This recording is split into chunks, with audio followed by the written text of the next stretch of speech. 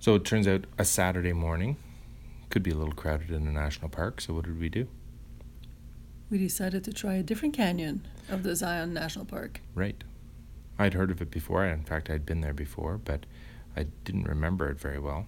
So it was a good chance to go back to Kolob Canyon. You say Kolob and I say Kolob. Like the beer, Michelob. K-O-L-O-B. K-O-L-O-B. So instead of going towards the Virgin River at Hurricane, we split off and we still keep going north. And it runs... Actually, we didn't even get off the Highway 15, did we? We just got off to get to the visitor center at Kolob. Right. There's an exit, which is what? Exit 42, I think it was. Or 40 or 42, and that place was even closer to our hotel than the other place, so it only took us half an hour to get there. Right. What's the speed limit? 80 miles an hour. Yeah. It's like how Paul Canadians was not drive able to go 80 miles an hour with a Yaris. There's no way. So we were being passed. Yes. So we get to Kolob Visitor Center, and it's a tiny little building, probably a little bit bigger than the hotel room, but not much bigger. It's just not that active side of the park. Yeah, and we got there like before 8. And they just opened at 8, And right? they just opened, I think, and it was nice and cool there. Mm-hmm. It was like 70 degrees. Yep. So it was like, wow. We're ready to go. So we hop into the canyon. There's bathrooms at the bottom of the hill, but hop in. There's 3 trails there. One's about a 1 mile or 3/4 of a mile round trip. It's a 1 mile round trip. And then there's one that we took, which is 5 miles. 8 kilometers round trip. And that's a moderate one, not a super difficult one. Mm-hmm. And then there was a 22-kilometer hike. Which takes you to some arches. Yes. Double arch or something like that. Yeah. And it is noted as being vigorous or strenuous. Strenuous, yeah. So we didn't think we were going to... We did the Mama Bear. Yeah, yes. So this one was, it's called, what was the creek name? Taylor Creek. Taylor Creek. So Taylor Creek is actually a water-filled creek at this time of year. Not a lot of water running through it, but maybe today there's a little bit more because it rained. Yeah.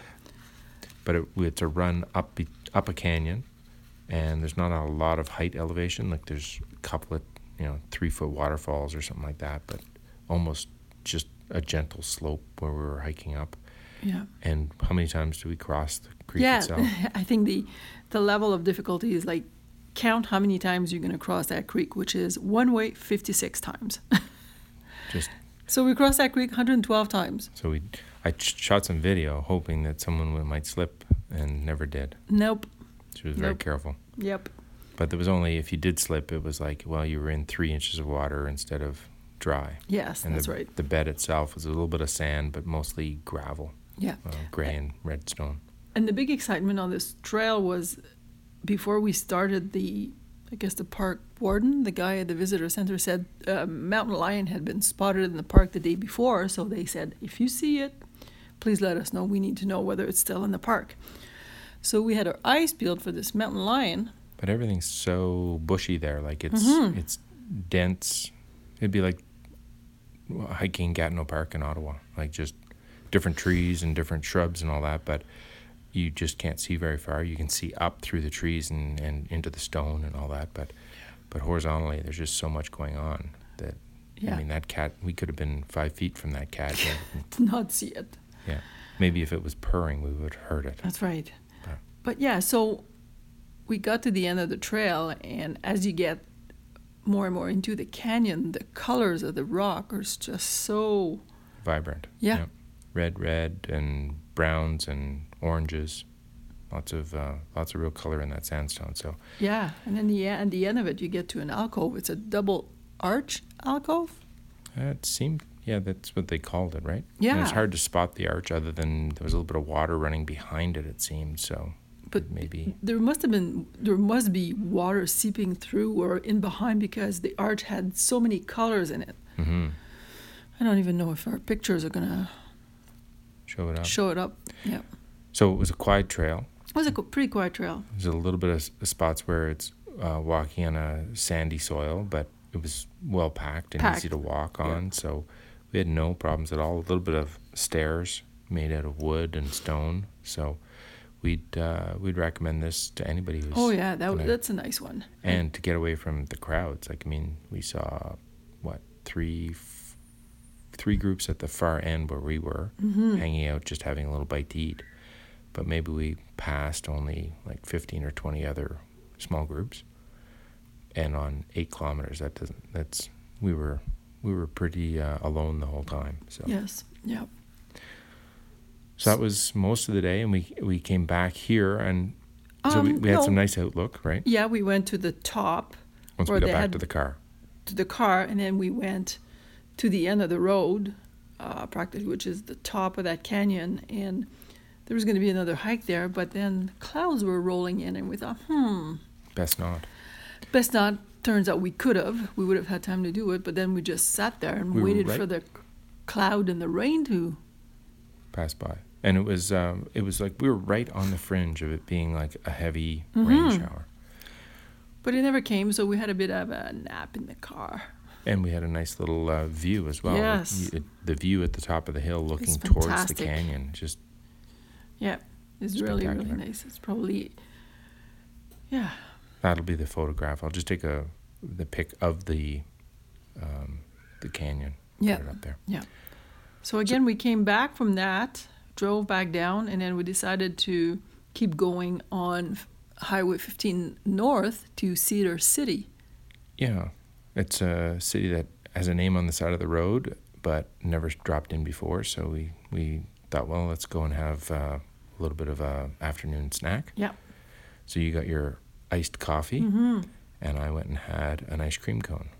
So we again, Paul likes to find these local places where they do ice cream or some frozen dessert. And this was a Saturday afternoon, like 3:00, and it was empty.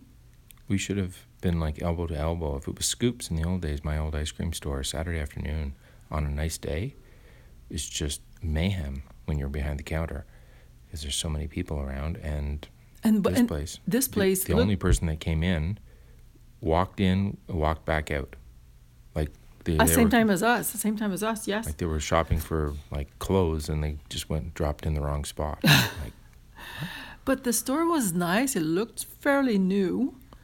Homemade stuff. We tasted. I tasted like chocolate lavender.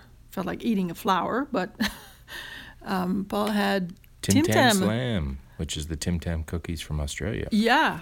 Previous booze explained those Tim Tam cookies family. Right. But good stuff, pretty smooth. Yep.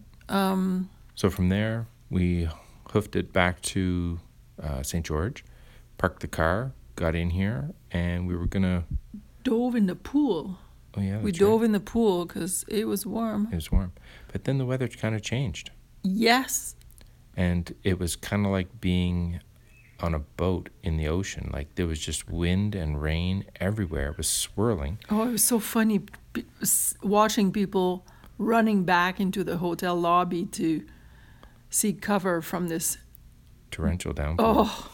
Like there's probably a 50-foot by 50-foot cover for unloading and loading your car for the hotel, and it didn't matter. You were, no matter where you were getting soaked. Like the wind was just such a swirl.